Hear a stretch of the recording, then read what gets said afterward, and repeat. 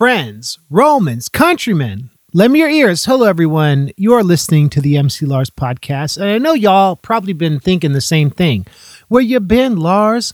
Where you been? This is episode 116. It is Wednesday, February 3rd, 2021. And I've gone to the monthly format on the podcast. Now, there's a lot of reasons why I've done that. Mainly, I want to keep doing the podcast, but I want to make it good. I don't want to rush it. I want to enjoy the process. I want it to be fun, and I want to have quality guests.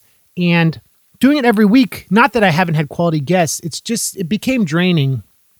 And, I've been doing this podcast some form or another since 2006. I took pretty long hiatus from the first year to when I brought it back. But doing it every week is fun, but it's for the passion. And, the main reason why I do it is to talk to people I respect, to promote the stuff I'm working on. And I'm not really working on a lot right now, and I'm not touring.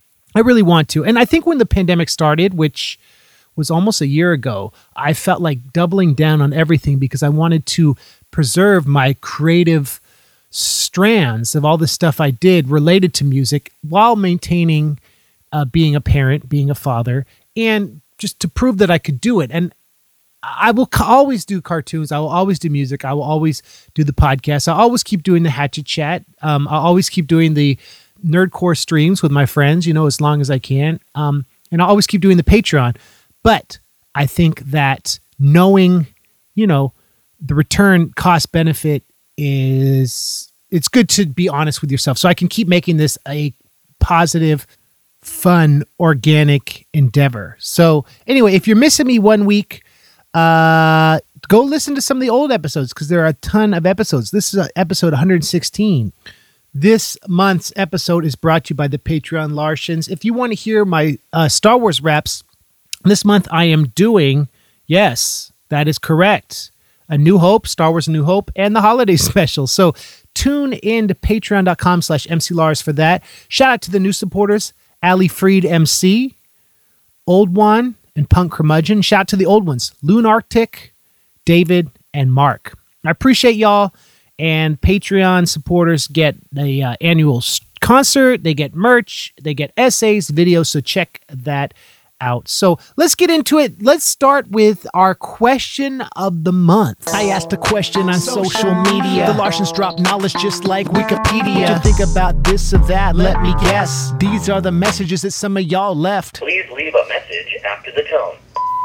So this month I asked a very controversial question. Who is your favorite Wu-Tang member and why? Let's go to the phones. Oh shoot, our first caller. Look at this. It's Brian from Suburban Legends. What? Hello, MC Lars. This is Brian W. Clem. You may know me from such times as we've been touring together everywhere for about 30 years. And I'm calling in regards to your request on my favorite Wu-Tang Clan member. I would like to buy a vowel and say I like them all for different reasons. Please discuss that amongst yourselves. So why do you like each member individually? Let's broaden the topic. Anyway, love you, XOXO, Brian Clem, out! This is for the children. Before you even had a name, you were screaming Wu-Tang. I should have done that last part. Sounds stupid. Love you, bye. That is my homie Brian Clem from Suburban Legends, who we shared a love of hip-hop together since our work touring in 2007 and beyond. And he was always an advocate of our projects doing stuff together. So thank you, Brian. That's a good answer. Yes, they're all great. I agree. So let's go to the phones. Who is my favorite member from Wu-Tang? My favorite member is Redman. And that is because, interesting story about this, I used to work valet down at a casino in Tucson, Arizona. What happened was all of Wu-Tang was there. They were kind of waiting on their vehicle. For some reason, they decided to Uber it. But Redman asked me, he's like, yo, what's up? Where's the nearest Denny's to here? Give him directions. I'm like, you go 10 minutes down this way, it's on the left side. All of a sudden, somebody in the back goes, hey, we're going to IHOP. He goes, nah, y'all know I don't fuck with IHOP. We're going to Denny's. And I was just like, all right, Denny's is the better choice. He's like, yeah, that's why I want to go there. I just kind of walked away. And since that day on, I'm just like, dude, all right, Denny's is my spot. Redmond is my guy. And it's kind of where it ended. That was a special call from Tucson, Arizona. Thank you, homie. I wanted to say that Redman, technically he's not part of Wu-Tang. He's like an affiliate. But recently I saw a few years ago he was saying how he's the 11th member of Wu-Tang. But you make a good point. They're inseparable. And of course, he's done all this stuff with Method Man, but that's a great story. It's good to hear about his taste in late night diners. All right. Next up, we have a call from my man, Joseph Olliger, down in St. Pete, Tampa. And Joe produced a lot of the songs on Lars Attacks. He did live sound for me for a few tours. A talented dude. He was in a band with John Longley called I Am One. They used to be called Flash Fire. I don't know if they're still active, but they've played some shows. And when I asked Joe after he called in if there's anything else I wanted to say, this is what he said. I'm now digital content producer for Drew Garabo Live. We're the #1 rated afternoon primetime FM slot in Tampa Bay, which is a top 20 market in the U.S. This past year in COVID, we surpassed most of our other clusters as one of the highest rated shows in the company, in part due to my efforts to innovate the face of the show by producing entirely with green screen to get people to watch from home since they were no longer commuting due to lockdowns. My biggest personal push right now is at The Joey Flash on Twitch. It's pop culture, gaming, and soon to be music streams. I'm working up to interviews out there as well, so I'd love to get you on, blah, blah, blah. So we might do a thing where I come and talk on his show too. But anyway, I thought it was cool he called in. Years ago, I gave Joey the Tao of Wu, the RZA's book. And I think it sparked some things in his mind. He was always kind of into hip hop, but when we did Lars Attacks, he really proved how good he was as a hip hop producer. So check it out. This is a call from Joey Flash. Let's see what he has to say. Hey Lars, it's Joey Flash. So Wu-Tang, for members, I would have to say it's come down to RZA and Jizza. As a producer, obviously RZA. Jizza is a lyricist because Liquid Swords is my favorite album out of all of them. For me, I grew up loving Hong Kong kung fu movies just like them. So I watched classic Jackie Chan movies, but I also watched the old Gordon Liu movies, like The 36th Chamber of Shaolin and Legend of Master Killer. And most people might know Gordon Liu as Pai Mei from Kill Bill. So RZA as a producer really appealed to me because his appreciation for those films, which obviously inspired all of the Wu-Tang, it really shows in the beats where he took the music, he sampled it and he turned it into the music instead of just going with the 808s and the hi-hat. And it really created a unique culture that drove beat making forward. And I think it really set the tone for a lot of hip-hop to grow. That's great insight, Joey. I mean, I know you're into the kung fu movies, the martial arts movies, and you're right. Wu-Tang really put the East Coast back on the map after everything went to the West Coast with Dre and Snoop and G-Funk. And so that's a good point, man, about the aesthetics of Wu-Tang and Liquid Swords, probably the best Wu-Tang solo record. I would say that and Return to the 36 Chambers by ODB, two of my favorite Wu-Tang solo records. If y'all haven't heard it, check out the Broken Record podcast with Rick Rubin and RZA talking about creativity in quarantine, because they're just two hip-hop fans like just getting into it about hip hop and their love for each other. It's a really good interview, so be sure to check that flavor out. All right, next we got my man Chad from Fago Lovers. Thanks for calling in, Chad. What do you got to say? Chad of FagoLovers.net here. Who is my favorite Wu-Tang Clan member, you ask? It would definitely have to be RZA, because MC skills just always catch listeners off guard with his witty, off-the-wall flows that are combined with plentiful, flavorful verbiage. Just totally just melt your mind like, boom, whoa, did he just say that? He's making you think about what your average hip-hop fan would consider good flow, breath control, and wordplay by deliberately going against the rules of hip-hop.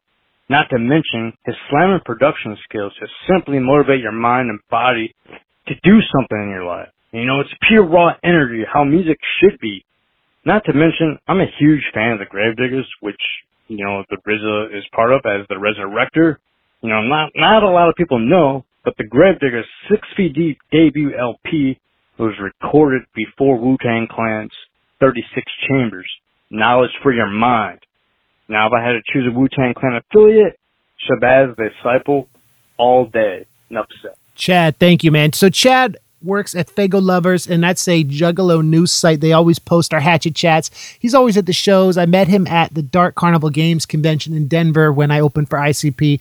He's a great guy. And Chad, that's a good point. A lot of people don't realize that the first Gravediggers records with Prince Paul was actually recorded before 36 Chambers. RZA was in between projects trying to get things together. So that album came out like at an interesting time in his career. And it's like a horrorcore classic. If you haven't heard that record, 6 Feet Deep, peep that Gravediggers records because it is flawless. For more information on the Gravediggers records, check out Mike Eagle's interview with Prince Paul on Well, What Happened Was, which was a podcast series they did. Okay, here we got a vote for Method Man. Lars, Jack's Phantom, the Exquisite Corpse Cabaret. For my money, it would absolutely be Method Man. Method Man, from what I understand, had a girlfriend who stuck by him no matter what when times were tough and he was coming up. And when he got rich, he got famous, he got noticed. There was some competition for his attention. From what I understand, he turned it all down and he stuck with the person who was by him in the lean years. He was as ride or die for her as she was for him, even when she got sick. He stuck by her and defended her. That shows exemplary character. From what I understand, he's a good man. My vote's Method Man. Thank you, homie. That's a very good one. And I didn't know about that story, but that shows Method Man is a good guy. I met him at a King of the Dot rap battle in LA a few years ago. And it was a thing they used to do. I guess they still do, where rappers would battle a cappella. It was kind of cool, but Method Man was there just chilling, taking pictures. And he was just really humble. And I got a photo with him. So that's what's up. Okay, here we got a vote for ODB. My favorite Wu-Tang member was the ODB, Old Dirty Bastard. And I loved him because he just liked it raw. He was as original and just great talent that was taken too soon.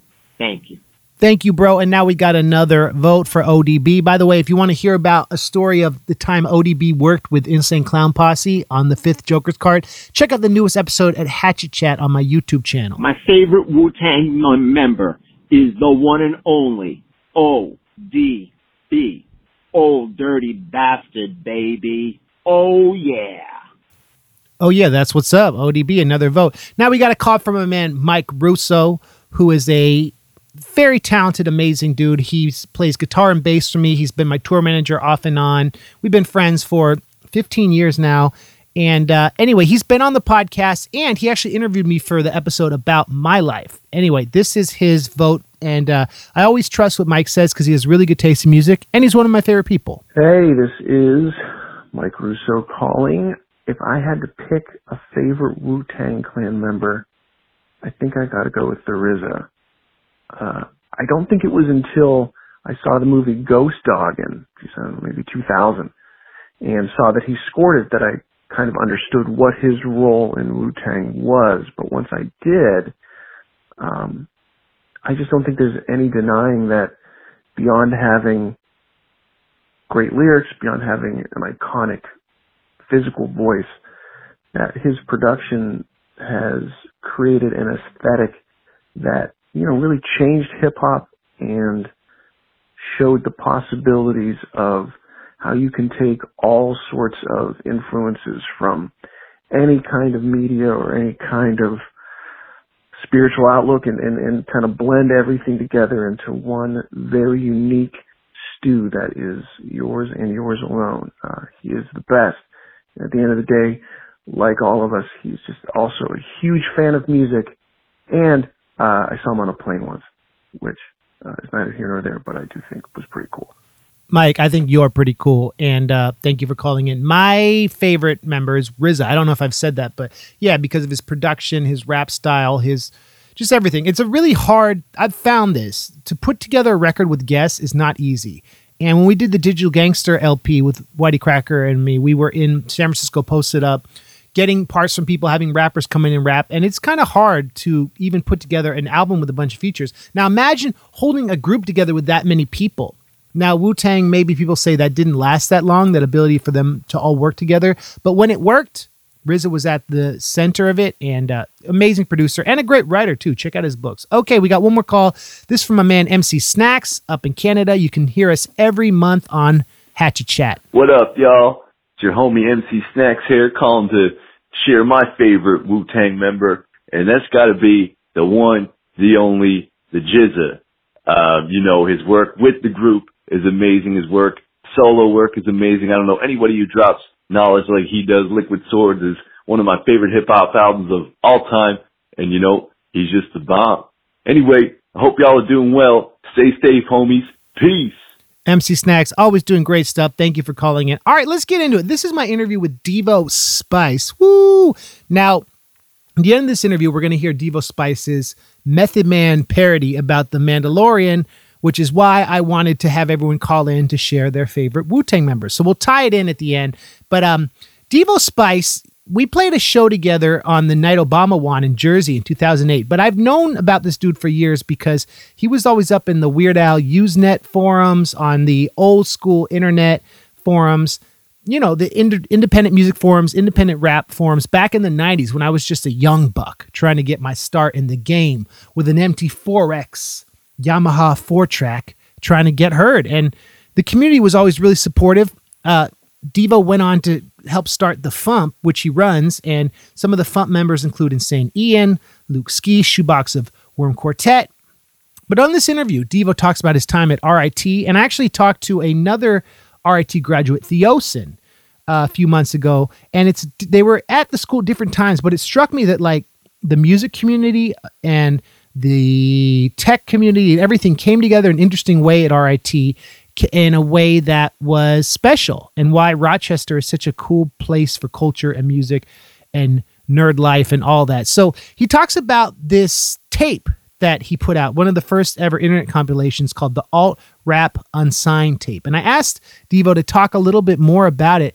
Basically, some artists on there like DOA, Shy Guy Productions, DOL, MC Flash X, who went to start Ola.com and rapreviews.com, Lyrical Prophets, Union of Authority, and of course Sudden Death, which was Devo's original group, which he talks about, were all part of this project. And they all went on to do interesting things. But it's cool to think about an internet community where it was kind of impossible to send MP3s back then because the technology, of course, didn't exist.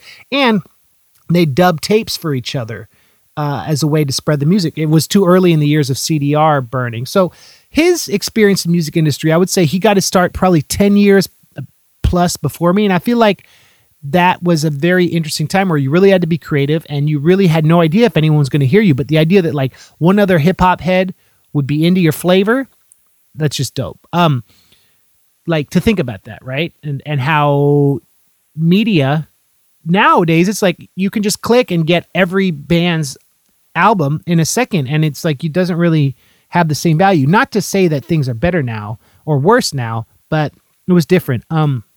Also, I talk about how when I first heard his song with Luke Ski, the Peter Parker, which was a parody of Peter Piper by Run DMC, it blew my mind because I got into old school rap later, in the early 2000s in college. I started discovering all that stuff, and when I realized that there were people parodying these old songs, which, people weren't really talking about Run DMC much in 2003, other than a throwback, but they actually did a parody of it, and it was on Dr. Demento.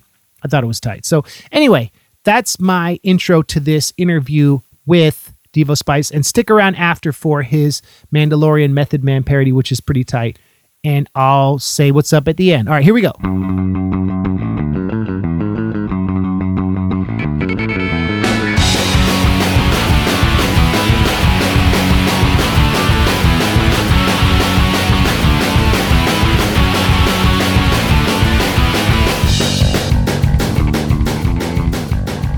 All right, everyone, you're tuned to the MC Lars podcast. I'm here with Devo Spice, a prolific artist who I've known for a very long time, who puts out so much good music, parodies and originals, nerdcore and comedy and dementia music. He's done a lot for the scene. He's a good guy, and he's one of those guys who's an unsung hero where I feel like in an alternate universe, Devo Spice would be as big as Weird Al. And I love him. Oh, thank you, man. How's it going, man? I'm doing good. Hanging in there. Do you have 3 kids or 2? I have 3 kids. To have time to talk to you for the podcast, we've been talking about this for a very long time, and I'm grateful to have you on, man. We've been trying to schedule this for a long time, so I'm glad it finally happened. because we were going to try to do it in real life, but then we realized that it would be great to see each other and hang out, but it would be logistically difficult. And now, thanks to COVID, everything is canceled. We can't. Right. Everything's canceled. When that parody came out, that was one of the first songs I remember hearing about the pandemic where I was like, I could laugh about it. It was very healing, amazing parody. So props on that. Thank you. Early in the pandemic, somebody, I wish I knew who did it because I'd love to give them credit, but somebody made a meme of the little Lego characters with the "Everything is Awesome" logo, and it just said "Everything is canceled," and it was being shared around. And me being me, I was like, somebody needs to make that. Nobody's going to make that. I'm going to make that. So I made that. And the video is cool because you have a lot of views, and you did it with Lego. I did it with Lego, yeah. The video is not my strong point, so like I'm trying to get better at it. I just recently bought a better camera and stuff. So but with this video, I figured my kids have Lego, right? And I could just, hold the Lego characters up in front of the camera and call it a video, and it works for this particular song. Like so many artists of the nerdcore and comedy artists, breaking into the viral YouTube world sometimes feels like learning a new language. We talk about this a lot on the podcast, like people like you and Luke, and YouTube is its own beast, right? Yeah, it is. You can have dozens of great parodies, but that's a very hard thing to translate into. Yeah, and as I said, it's not my forte. So I think Everything is Canceled is now my highest viewed song, but for a long time, my highest viewed song was My Atari, which was a parody of My Adidas by Run DMC, and that video was just. I was hanging out at a convention with Shoebox of Worm Quartet, Rob Balder, and I forget who else was there. Luke was not there that weekend. And we were like, hey, we've got time because there wasn't a whole lot going on at the con. Let's film a video. So we recorded I gave the camera to Shoebox's wife, Kim. She, filmed us on the stage while we were performing the song at my show. And then we went up to the hotel room and we, filmed us in the hotel room, performing the song and hacked it together in a couple of days. And there's a video and that one got thousands of views, and these other videos I spend, lots of hours and sometimes hundreds of dollars on making this, video. And, I'll get 300 views, It's like it used to be, in my experience, you put out a video and you'd be like, oh, cool, 5,000 views. That one didn't do so well. Nowadays, you put out a video, I feel like I'm lucky if I get 300, 400 views. And if I get more, it's like, oh, it's working. It's just because all the content, right? The deluge. Yeah, it's crazy. It's really hard to stand out. I think I'm going to name my next album Farting Into the Wind because that kind of... that kind of feels like what I've been doing my whole career. That's funny. But you've also built this project with so many of your collaborators. You put so much energy into the Funny Music project. And Luke talked about it on the show. And I had Worm Quartet on about a year ago, Tim. And this must take so much time running FuMP. It does. I've got it down to a science at this point, but it does still take a lot of time. I work on it every day, if only to do the accounting, because, we get subscription payments every day. We sell MP3s and CDs every day. So, I need to record all of that so that at the end of the month, people like you can get their royalty checks. Thank you. And, so, I handle the accounting. I handle the monthly statements and the payouts. I handle producing the bi-monthly compilation albums we do. I'm the one who designed and programmed the website. When stuff goes wrong on the website, like if it gets hacked, which has happened, I'm the one who has to deal with that. So I should have tattoos on my knuckles that say FuMP Life because that's kind of the way I live. Plus being an artist, plus being a father, plus you have to pay the bills in other ways. You must feel like, do you ever sleep, dude? I do. I make it a point to sleep. Yeah, I try to get a good 8 hours every night because I don't sleep well. So I try to at least, if I'm not going to sleep well, at least I'm going to be in bed for 8 hours and I'm going to try to rest. But I'm very good at, I don't want to call it multitasking, but I'm very good at saying okay, it's going to take 10 minutes for this file to upload to the server. What can I do in that 10 minutes to be productive? And I'll sneak away and do something else while that's, and even if I come back 15 minutes later and the file's been up there for 5 minutes, that's fine. I get back to that task. So I'm very good at jumping from one task to the other and managing everything that needs to get done. Seems like a lot of the OG internet artists who've been doing this for decades, like you have to have a very specific skill set, which is being able to manage the creative side and being like having the nerdy technical engineering perspective, the coding perspective, right? The understanding the back end and the file structure and everything. And so I guess one of the questions I wanted to ask you was, when did you first realize this magical thing called the internet was a way you could help reach people with your music? Like, what was that moment like, and when did that happen for you? Very early on. I was actually involved in what is probably the first ever internet compilation album. Back in 1992. I was in college, and there was on campus we had a bulletin board system. Actually, there were two of them. I don't remember which one came first. But we put together a compilation album for, musical artists who were on campus, and it was just, a variety of things. And then there was the alt.rap news group back in the day. And the people in alt.rap were like, you know what? There's a lot of talent on this board. Maybe we should put out a compilation album. And so I got involved in that. And that was, the RIT tape was 92. And the alt-rap compilation was either 92 or 93. And so we got together and we had like Shy Guy Productions and DOA, the other Asiatics they were called. A guy named Flash who runs a website called Original Hip Hop Lyric Archive. Lyrical Prophets, Blue Riddle Productions. I can't believe I'm remembering these names. I suck at names and I'm remembering these people. It's pretty impressive. But so what we did was there was a guy at RIT with me who actually produced the album. So everyone sent their cassettes to him. I hooked up with him, and that was T-Dub from Shy Guy Productions. And I was like, hey, I'm an artist. I can do the cover for you if you want. I'll just, tell me what you want it to say. I'll lay it out and do the design for the cover. So I did the cover. And we produced it, and the way it worked was we didn't want any money changing hands. So the way distribution worked was anyone who wanted a copy of the album needed to send a 60-minute blank tape to T-Dub. He would copy the tape and send it back. And that's how it was. And we sent out several hundred copies of this thing. Wow. It did pretty well. And back so that I was thinking, this is how I can reach potential fans. It was the alt-rap news group and the Rec Music Hip Hop and Rec Music Dementia news groups were the ones that I frequented the most. And then the web came by later, and because that's interesting transition, because that's where I met Luke in like the 90s on the alt fan Weird Al or alt music Weird Al. Alt music Weird Al. I remember you posting to the Weird Al news group. I remember that. Really? You do?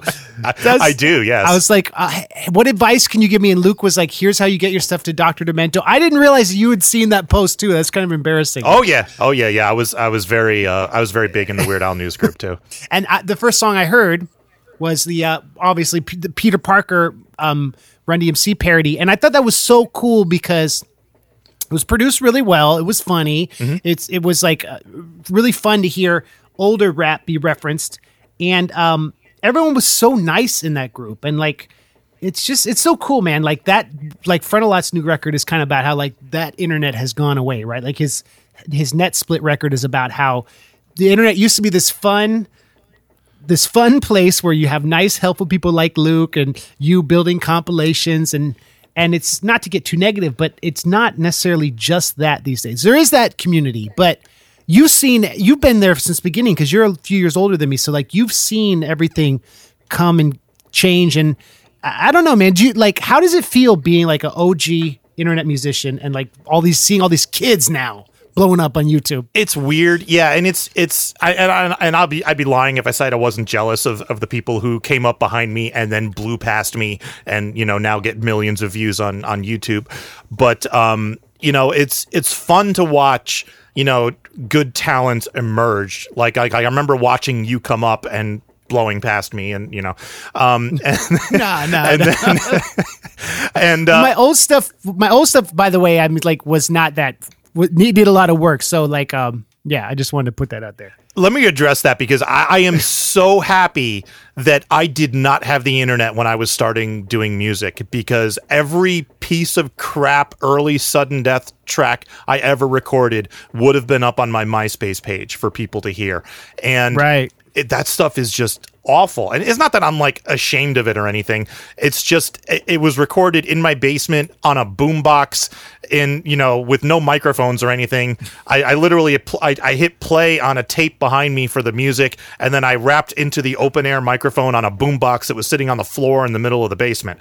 That's how I recorded, That's tight. And, when I was 15, if I had the internet, I would have been like, oh, check out this awesome parody I just did, and put it up on MySpace, and it would have gotten destroyed.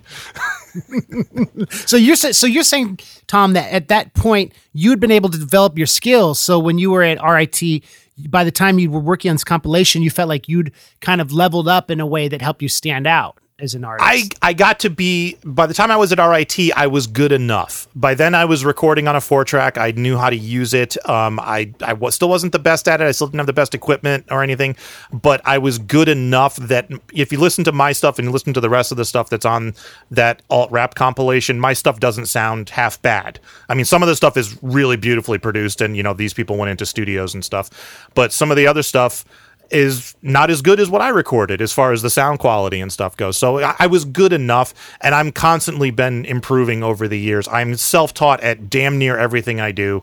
So, I learn as I go, and I'm gradually improving, and every so often I come across something that's like, how the hell did I not know that? I should have learned that 20 years ago, but it's the way it happens when you're self-taught. You miss stuff.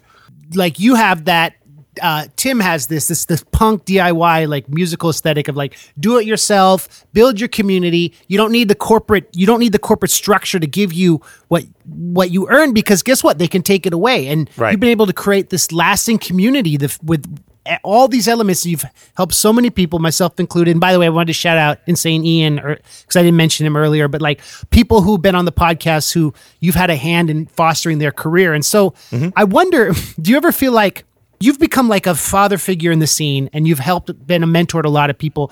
Was that intentional, or like, did that just kind of happen? No, it just kind of happened. Do you know what the name of my company is by any chance? I'm curious. Yeah. It's called FIDIM Interactive, FIDIM. It stands for Fine, I'll Do It Myself. And that came about because in the 90s, I had gotten into producing video games, and I wanted to make my own video games, and I was an artist. I went to school for illustration, and I was like, great, I'll do the graphics. I'll hire a programmer, find a programmer to do the programming, and go from there. And we had a game that was almost done. We'd worked on it for like a year and a half, and then he just bailed on me when there was like one showstopper of a bug left, and I couldn't release the game with this bug in place, and he never sent me the code, so I was stuck. So I remember screaming, fine, I'll do it myself, and I taught myself how to program so I could release this damn game. Yeah. And so I did eventually reprogram the game from scratch and release it as shareware in the 90s. As when that happened, I realized fine, I'll do it myself, made this cool acronym FIDIM. And then my wife, Jen, my girlfriend at the time, told me that FIDIM sounds like the dog named Fido. So we came up with this logo of a cute little dog. So the dog's name is FIDIM, and that's the logo for the company. Even the name of your parent company embodies that like spirit of, we'll just get it done at any cost. Yep. There are limitations when you do it yourself, but it's also satisfying because it's from you. It's from your heart and soul. Yeah, there are times when I wish I had a whole team of, people I can send off to do these huge projects, specifically videos. But it comes down to time or money and stuff, and it's like, which one do I have more of? And it's usually not money. So it's like, in order to get other people involved, you generally have to pay them. Right. And, we do have several very, very good volunteers working on some aspects of the FuMP, which I'm very appreciative for. We have Eclectic Lee, who runs our newsletter that we put out every month. We have Chris Allmiller, who runs the FuMP Sideshow. And Insane Ian runs our social media, so he's the one who handles the Twitter and Facebook accounts. So, that's one less thing for me to be worried about, which I was very grateful for when they stepped up. You could be signed to it. Like I've been in a situation where working with a label, but then not knowing what's getting done, right? I'd rather in some ways just do it all myself because fine, I'll do it myself, right? Right. Like Yeah. to delegate sometimes can take more time. It can. And I found that out because I read one of these, I've read a couple dozen books on running businesses and stuff. And, one of them was like finding volunteers and finding people to help you out and stuff. And there was one about virtual assistants, and you can go on these websites and hire virtual assistants. And what I found was I was spending more time coaching and training the virtual assistants to do what I needed done than I was saving by not doing the project myself. So like, if it took me 2 hours to do the project myself, I was spending 3.5 hours coaching them and fixing their mistakes and stuff. So and then I was paying them on top of it. I wasn't paying them a lot, but I was paying them on top of it. So it was like, it just wasn't worth it at all. So I quit doing that. Let's talk a little bit about the early years of Tom Rockwell. You grew up in Connecticut, and you went to RIT. I studied illustration at RIT. I have 3 degrees. I have a bachelor's in illustration, an associate's in graphic design, and a master's in art education. And my goal was to paint and get paid for it, basically. I wanted to do, album covers and book covers and stuff. And what I didn't know at the time, and what the school didn't teach me, was that the field of illustration was changing drastically while I was there. So they were teaching me how to do illustration the way illustration had been done for the past 30 years, and not taking into account what the computer and what the computerization of the industry was going to do to the industry. And it may not be their fault. They probably didn't know. I mean, I was taught computers and how to do stuff on computers, but as far as the industry, as far as getting work and finding jobs and stuff like that, they didn't teach us anything about that. So I graduated and I was like, okay, now what? How do I find work? And what was happening was, as the computer took over the graphic design field, timelines got shorter and shorter and shorter. And where it used to be, you had a month to write an article for a magazine, now you had a week. Or sometimes 2 or 3 days. And that wasn't enough time to, figure out what type of illustration you need and source an illustrator and hire an illustrator and go back and forth with sketches and revisions and whatnot. And so that led to people using more and more stock photography and stock illustration. So the illustration field, as I knew it, as I was taught it, was destroyed in the 90s. And I was dumped right into the into the rubble.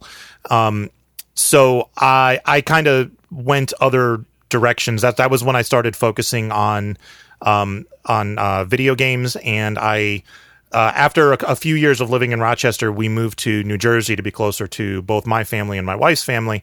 And because of my background in both art and design and programming, I landed a job as a multimedia developer here in New Jersey, and that's kind of what I've been doing ever since.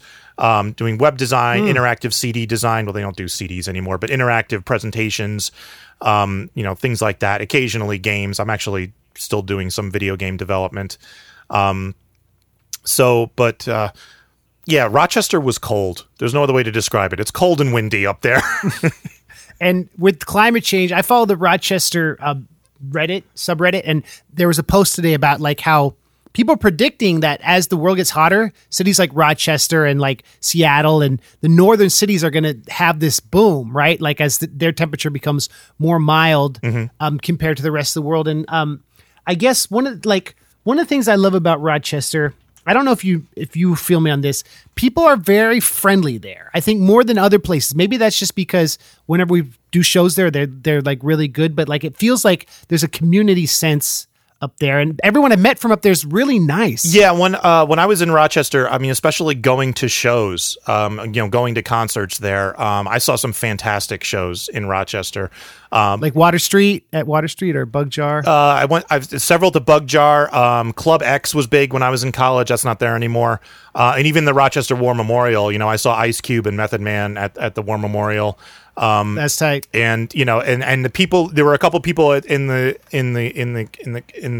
War Memorial. There's thousands of people there. I was like one of a dozen white guys in the crowd, and everyone was like, a couple people recognized me from campus. People who I didn't know recognized me from campus, and were like, "Oh, you're that dude from camp walking around on campus with the PMS hat." I'm like, "Okay, yeah, that's me. Yeah, okay."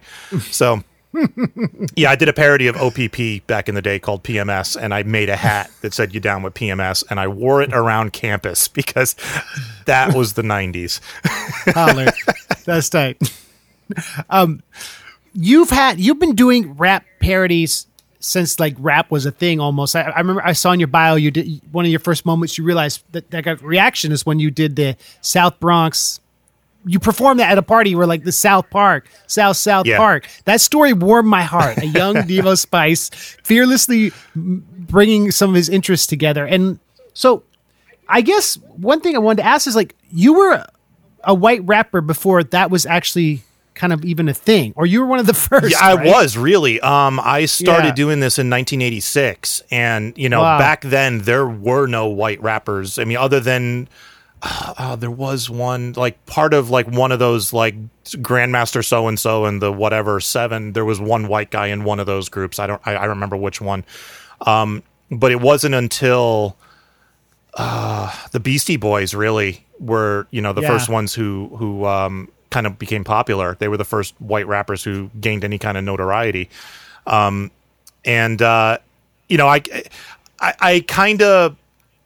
was a big fan of the Beastie Boys when they came out. I really liked what they were doing. But yeah, it was early on. I remember going into like record stores and before there was a rap section on the wall, and just looking for any song that had the word rap in the title because that would tell me that this was a rap album. That's what I had to do. Right. So what was the first rap song you heard? It was a Grandmaster Flash song. It would have been in the early 80s sometime. I don't remember which one. It might have been The Message.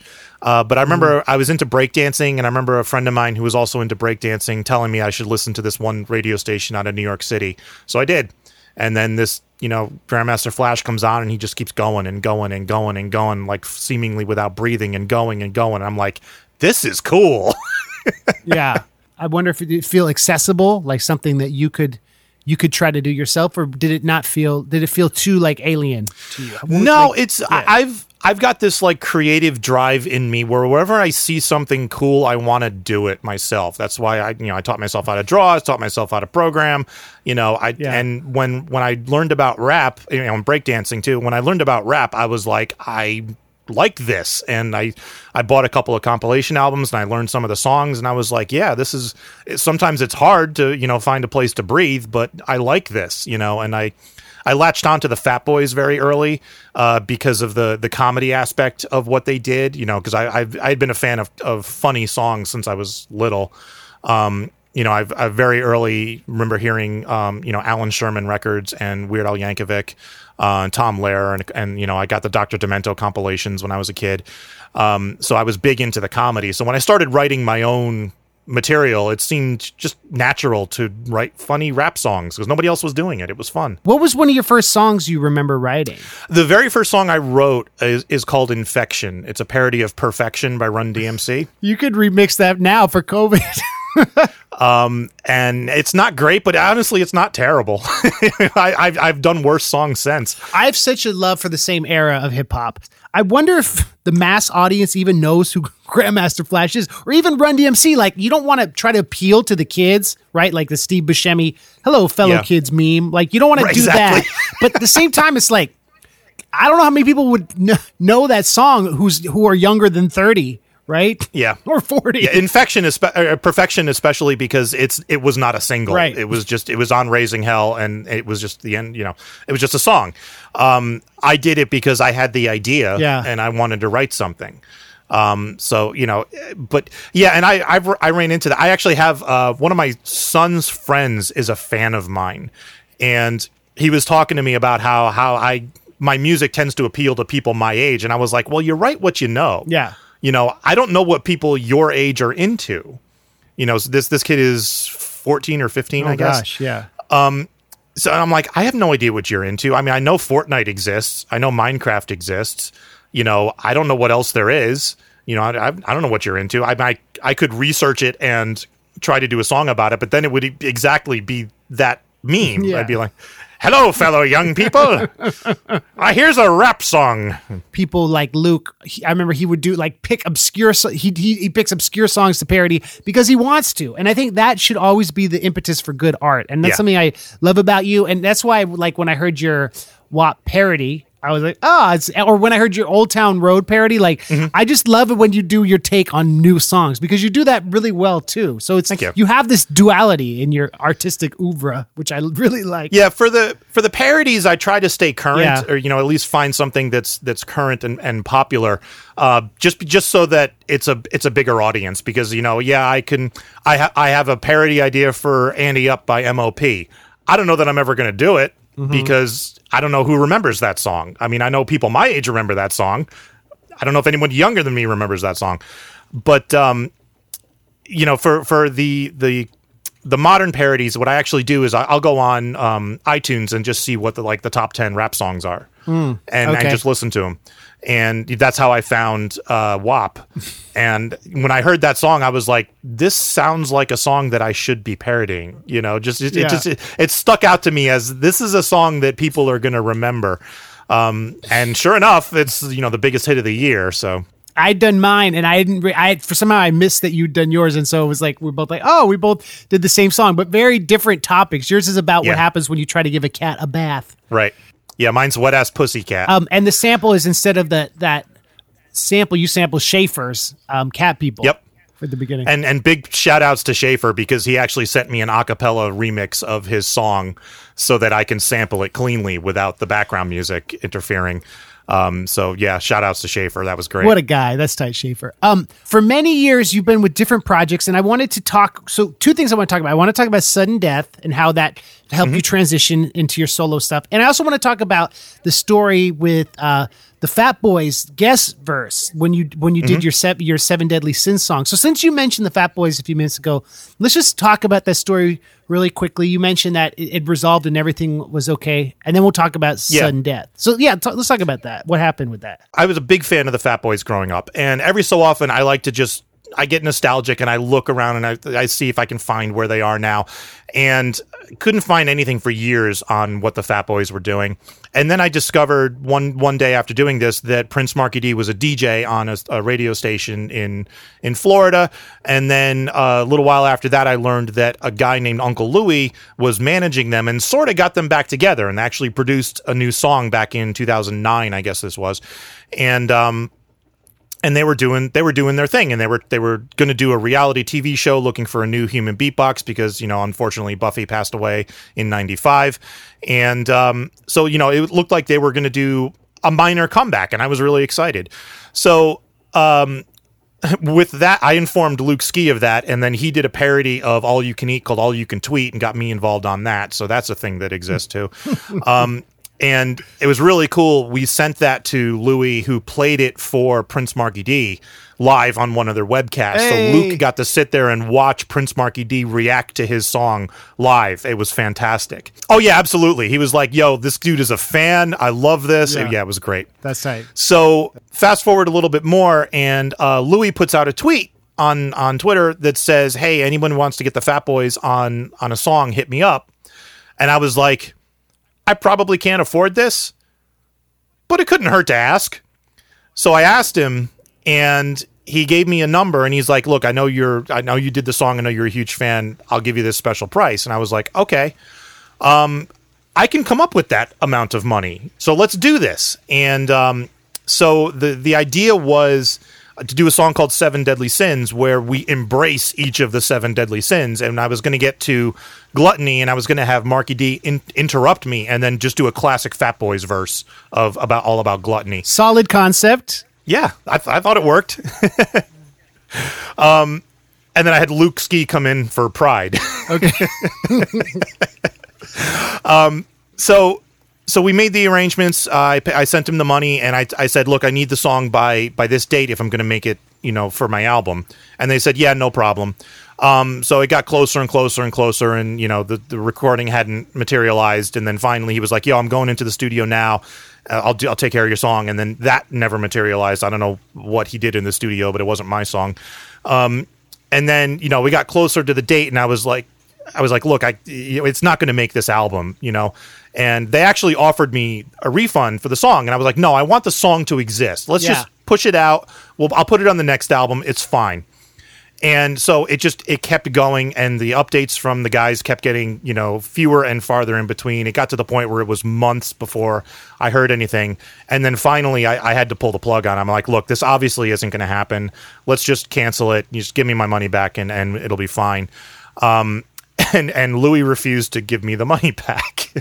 And his reasoning was that my deal was with Prince Marky D, and Mark hadn't sent me the verse. And I was like, but I paid you. Mm-hmm. I'm like, you're the manager. I paid you. I don't know whether you gave the money to Mark or not, but I paid you. You're the one who owes me the money. And he was not happy with that. And he went on Twitter and, went on this rant on Twitter about how I'm a racist and I'm this and I'm that and other things. And I was like, whoa. Look, I'm not. let's settle down here a little bit. Didn't he have Eric B. and Rakim retweet like some accusations or something like that? No, what was happening? He controls all those Twitter accounts, so it was him. He logged in as Marky D, as Cool Rock Ski, as Eric B, as Rakim, as I think Special Ed. He also represents JJ Fad. So it was all these artists he represents. He was logging in as them and just calling me a racist and saying what a jerk I was. And so, as someone who grew up loving the work of all these artists, that must have felt horrible. Oh, it was. Yeah, it was crushing. And after I realized that it was him doing it and not the artist, it was like, okay, it's just him. Whatever. Yeah. So I put a video up on YouTube explaining the whole situation, telling them, look, I was a huge Fat Boys fan, and this was like a fantastic opportunity to for the song to happen, and it didn't happen, and here's what's going on. Yeah. And I kept emailing Louis, and I'm like, look, I will take you to court for this. Let's just settle this. And I ended up going to small claims court and getting a judgment against him. And he, after that, and I think after he finally saw the video, he saw just what a huge fan I was. Because what I said was like, look, I've been a fan all my life, and I held up this really rare Fat Boys 12-inch of Chillin' with the Refrigerator that they had put out, and William the Refrigerator Perry. So he was like, he finally did send me the money back. Okay. He was like, yeah, look, I know he's like, I felt bad after I saw your video, so here's the money. So that was it. As far as I'm concerned, it's water under the bridge, and I'm fine. And if Louis or Mark hears this, if you still want to send me the verse, I will send you the money again. So I would still love for this song to happen. Did you release it with a different guest doing Gluttony, or did you end up shelving it? I had planned to. I was trying to find another overweight rapper who would be willing to make fat jokes, and I was like, I know there's a couple other overweight rappers out there. I don't know them well enough to say, hey, are you willing to come on a song and make fun of yourself and stuff? I did approach Billy the Fridge about doing it, and he was on board to do it, and he just never got me the verse either. Okay. So this song has never come out. I didn't realize it has never come out. No, there is a demo of the song with. I got Luke's vocals. I want to redo the music because I'm not really happy with it anymore. But and I have me filling in for the Marky D verse. So there is a demo of it that exists, but it's never seen the light of day. So had you written his parts for him? I did, and I told him if. Because that was early on. That was a source of some confusion because they weren't expecting that. And I said, look, here's what I wrote. If you don't want to say what I wrote, that's fine. Write your own verse or come up with your own stuff. Just make sure it's in the theme of the song. That's all. Yeah. When I did that song with Luke, when I did this Dementia Revolution song, he actually wrote my parts, which in some ways that can be helpful. Because it's like, oh, well, all you have to do is record it. That's I didn't realize that story had a lot of nuances to it. And as a fan, it's interesting how you've kind of made peace with it and you have no ill will. I think that shows how big of a fan you are. Yeah, and even like shortly after that went down, I went back and listened to some of the Fat Boy songs, because I'm one of those people who has a hard time separating the art from the artist. And if I find out the the artist is a douchebag. I have a hard time enjoying their music. But I went back and I re-listened to the Fat Boy stuff, and I was like, yeah, I still enjoy this. You know, I hold no grudges against the Fat Boys or anything for this. They weren't really a group that I kind of grew up after they were popular, and because of your story and your YouTube video, I got into them and I watched Disorderlies, and like I would listen to them, and they're awesome, man. The music. Disorderlies is fantastic. Their scenes in Crush Groove are amazing. You know, was Crush Groove was kind of how they got their start, right? No, Crush Groove was they got their start because they won a rap contest in Brooklyn, and then that led to a single contract, which led to an album contract. But they had gotten really popular with the release of their first album and maybe two. And then Crush Groove was in production, and they were like, look, we need to work the Fat Boys into Crush Groove. So that's what they did. That's why their story is a little, it kind of like is off to the side of the main plot, and then it kind of merges at the end. That's why. What were they called before the Fat Boys? The Disco 3. And I actually have a 12-inch of one of the Disco 3 songs. Well, speaking of name changes and speaking of new chapters and careers, let's talk about Sudden Death. And because I noticed on Spotify you have like a greatest hits compilation.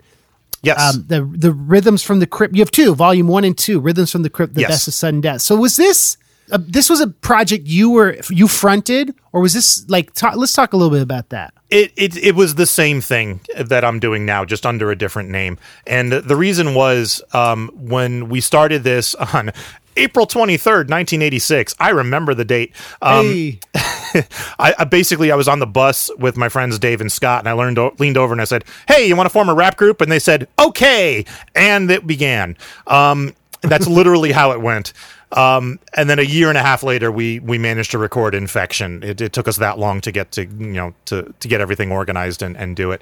But my idea for the Sudden Death was a group. It was supposed to be a group effort with of the three of us doing comedy, and I was always the only one who was really super into it.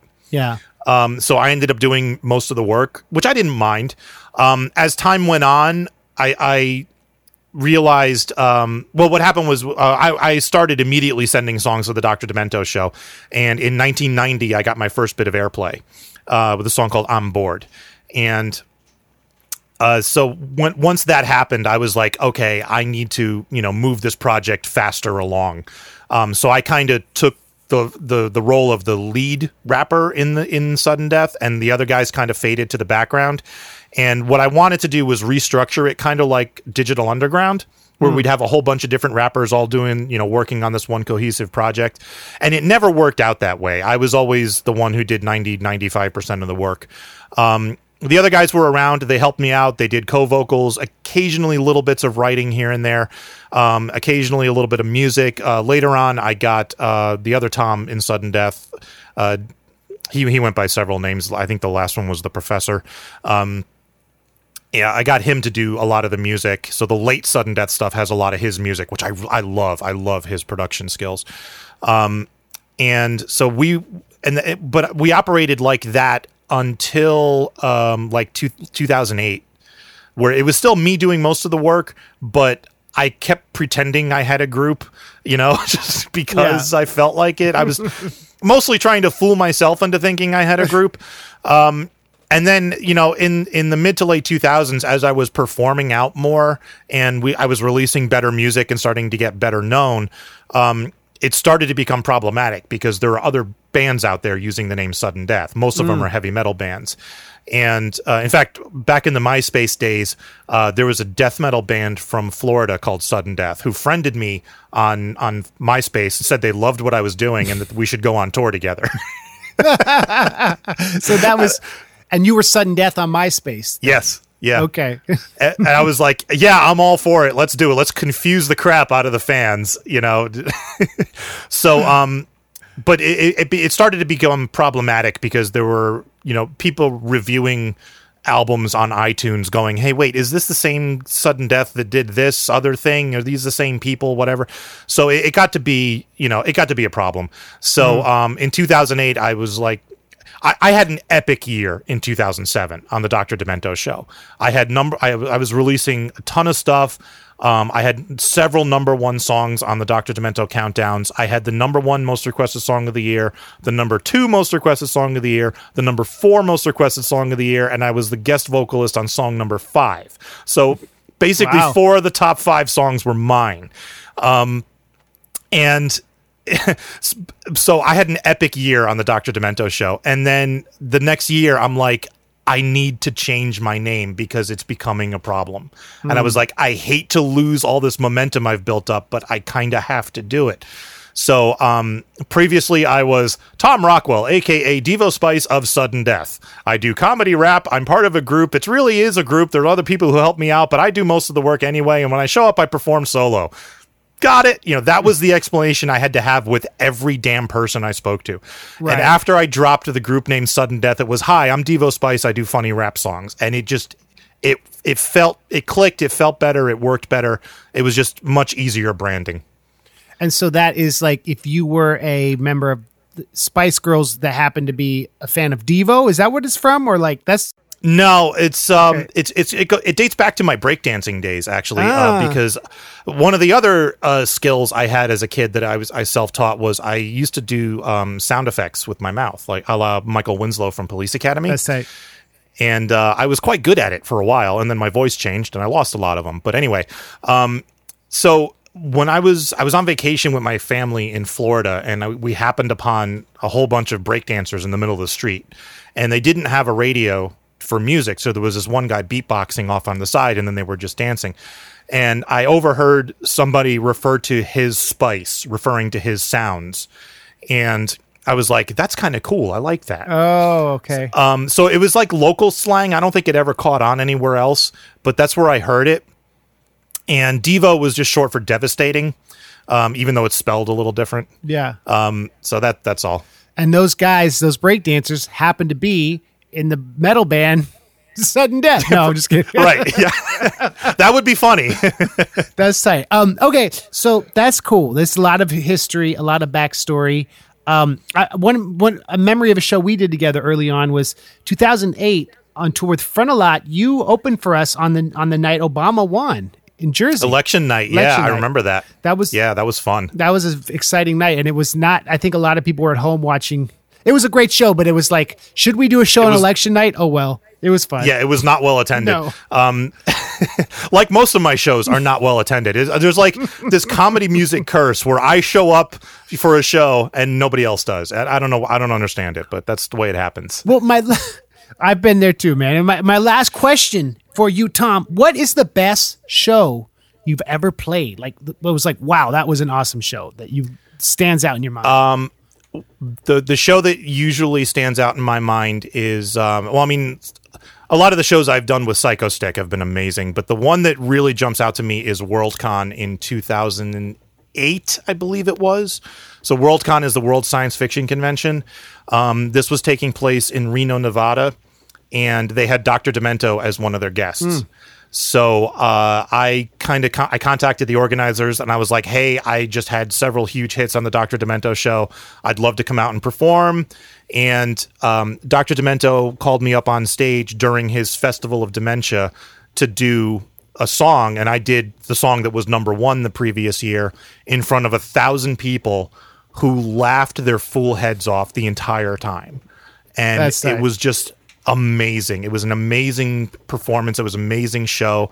It was just the greatest feeling in the world to have 1,000 or 1,200 people in this room just laughing hysterically at what I'm doing up on stage. It was the greatest thing. People who were on board with Demento, on board with the comedy music legacy. Did you have video with it, or is it just the track? That was just the track, I believe, because we were using... Oh, actually, you know what? I might have, because he plays videos during his performances, so I might have given him the video to play. I don't remember, to be honest. What was the song? Cellular Degeneration. Right. Wait, is that an original? That's an original song about cell phone technology, how you can do everything with a cell phone except make phone calls. Right. That's tight. That must have been awesome, like an 8 Mile moment It was, yeah. That was definitely my 8 Mile moment. That's what's up. There's nothing on the horizon until the vaccine, right? Like in terms of like FuMP Fest or anything. Well, we are planning FuMP Fest. We had to postpone this year's in-person FuMP Fest, and we did an online event in August. So we are currently planning FuMP Fest 2021 with Dr. Demento as our guest of honor. It's going to take place in Chicago, pandemic permitting. So we're hoping there's going to be a vaccine by then, and we'll be able to do things safely. If we have to postpone again, we will, but we're really hoping we don't have to. I just miss going to the movies, Yeah, man. I missed a lot of things, but I don't miss that we did this awesome episode. Yeah. My latest album is called The Anarchist Joke Book.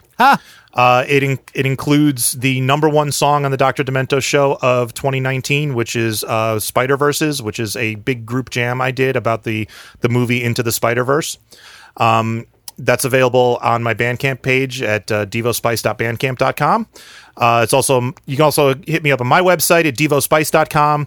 I'm on Twitter and Instagram at devospice. I don't use them a whole lot, but I'm on there. If you're interested in the older sudden death stuff, that is up on Bandcamp as well on a separate link. That's suddendeathrap.bandcamp.com.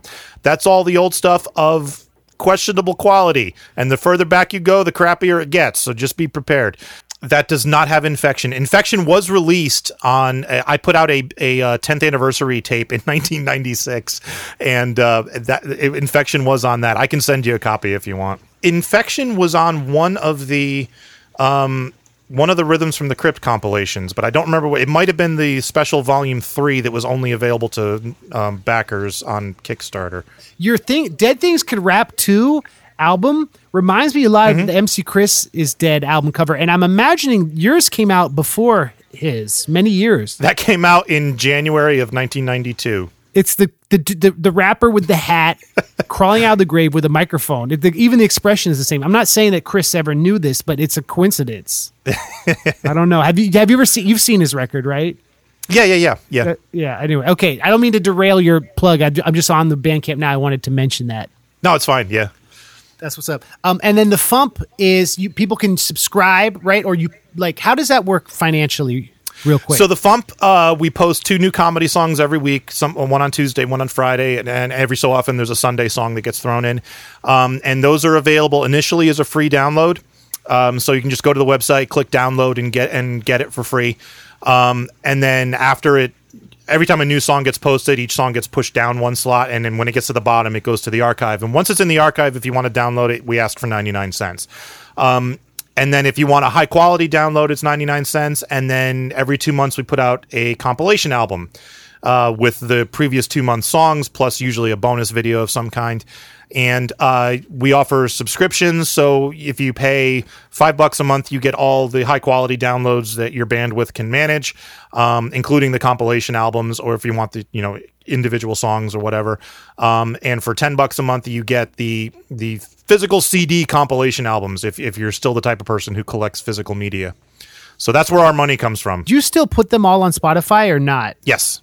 They all go up on iTunes. They all go up on Spotify, Amazon Music. There's a bit of a lag from the time because I don't put the individual songs up on Spotify. I only put the albums up. So sometimes it can be a month or two from the time a song hits the FuMP to the time it appears on Spotify. But they all do go up there. And my Schrodinger's Cat song was on the volume 66, I remember. Yep. Please support my man in any way you can. Support the FuMP. He's got good morals. And I appreciate this interview. This was a good interview. Thanks, Tom. Thanks, man. From the deserts of Mandalore he comes. Strikes again, Din Djarin does.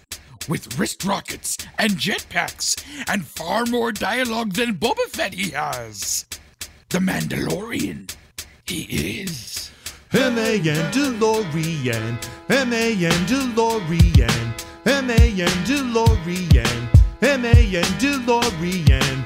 Hey, you Put down that child. You don't know me and you don't know my style. Always get my man when I come with a plan. Here I am, I'm the man, DeLorean.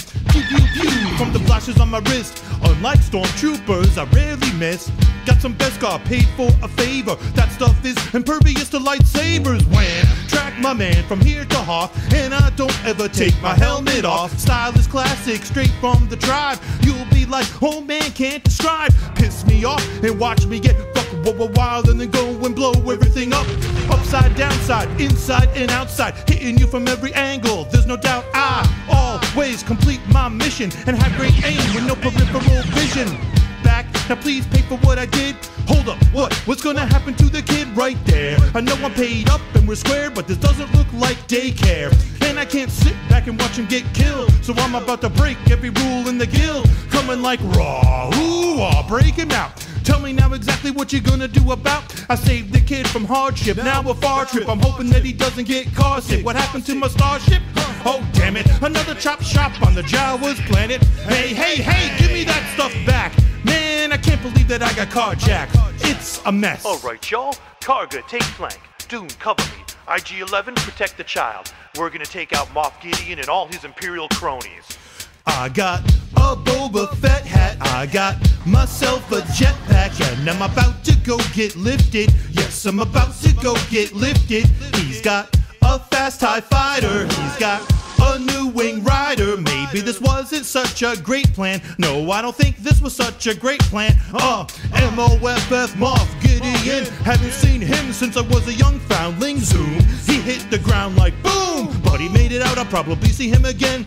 Question, what exactly is a Tusken Raider? Signed a favor by Nox, we made a trade for. Never trust a droid, I'm a firm disbeliever. Also people don't trust them much either. Not an average Joe with an average foe, doing average jobs for average Joe. Quills and Ugnaught, a lovely old bloke who says, I have spoken. Check it, my life can be pretty hectic, but when I get a charge, I collect it. Sometimes iffy, these people are shifty. All of this for a kid who's like 50. Like Dark Helmet, who said with a cling, I can't breathe in this thing. Mandalorian, you sent for. Yes, therefore I come from Mandalore. Duh, they raised me up when I was stray. Child, I'll care for him cause that's our way. Someone tell me why I'm inclined and how he can move things with his mind. Meaning I'm stuck with him and have to go look till I can find his people in the phone book. But for now my honor is restored. I'm clear with the guild, kids safely aboard. So how many years will it take for me to search the galaxy for this kid's race? Well, I guess that depends on the Disney clan and just how much money they can make. So before the next season's through, you know what you are gonna have to do. Please just don't make a fuss and come join up with us and subscribe now to Disney Plus and watch the M.A.N. DeLorean, M.A.N. DeLorean, M.A.N. DeLorean. Here I am, I'm the man, DeLorean. Straight from the mind of the most powerful mouse on the planet, giving you yet another service to subscribe to. And just when you thought it might actually be cheaper when you canceled cable. Ha-ha! We got you back, sucker! This is the way!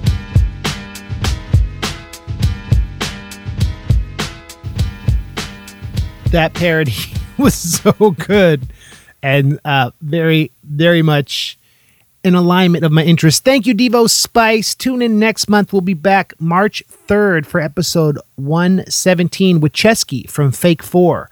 And Chesky is a dude who's amazing performer, really nice guy, and he was really interesting to talk to because it turns out we both lived in Oakland, the Bay Area, at the same time. So we go deep into how that influenced us as artists, and we talk about creativity during COVID. So check that out. Thank y'all for listening, and go to patreon.com/MCLars to hear my new Star Wars Episode 4 song. Holler!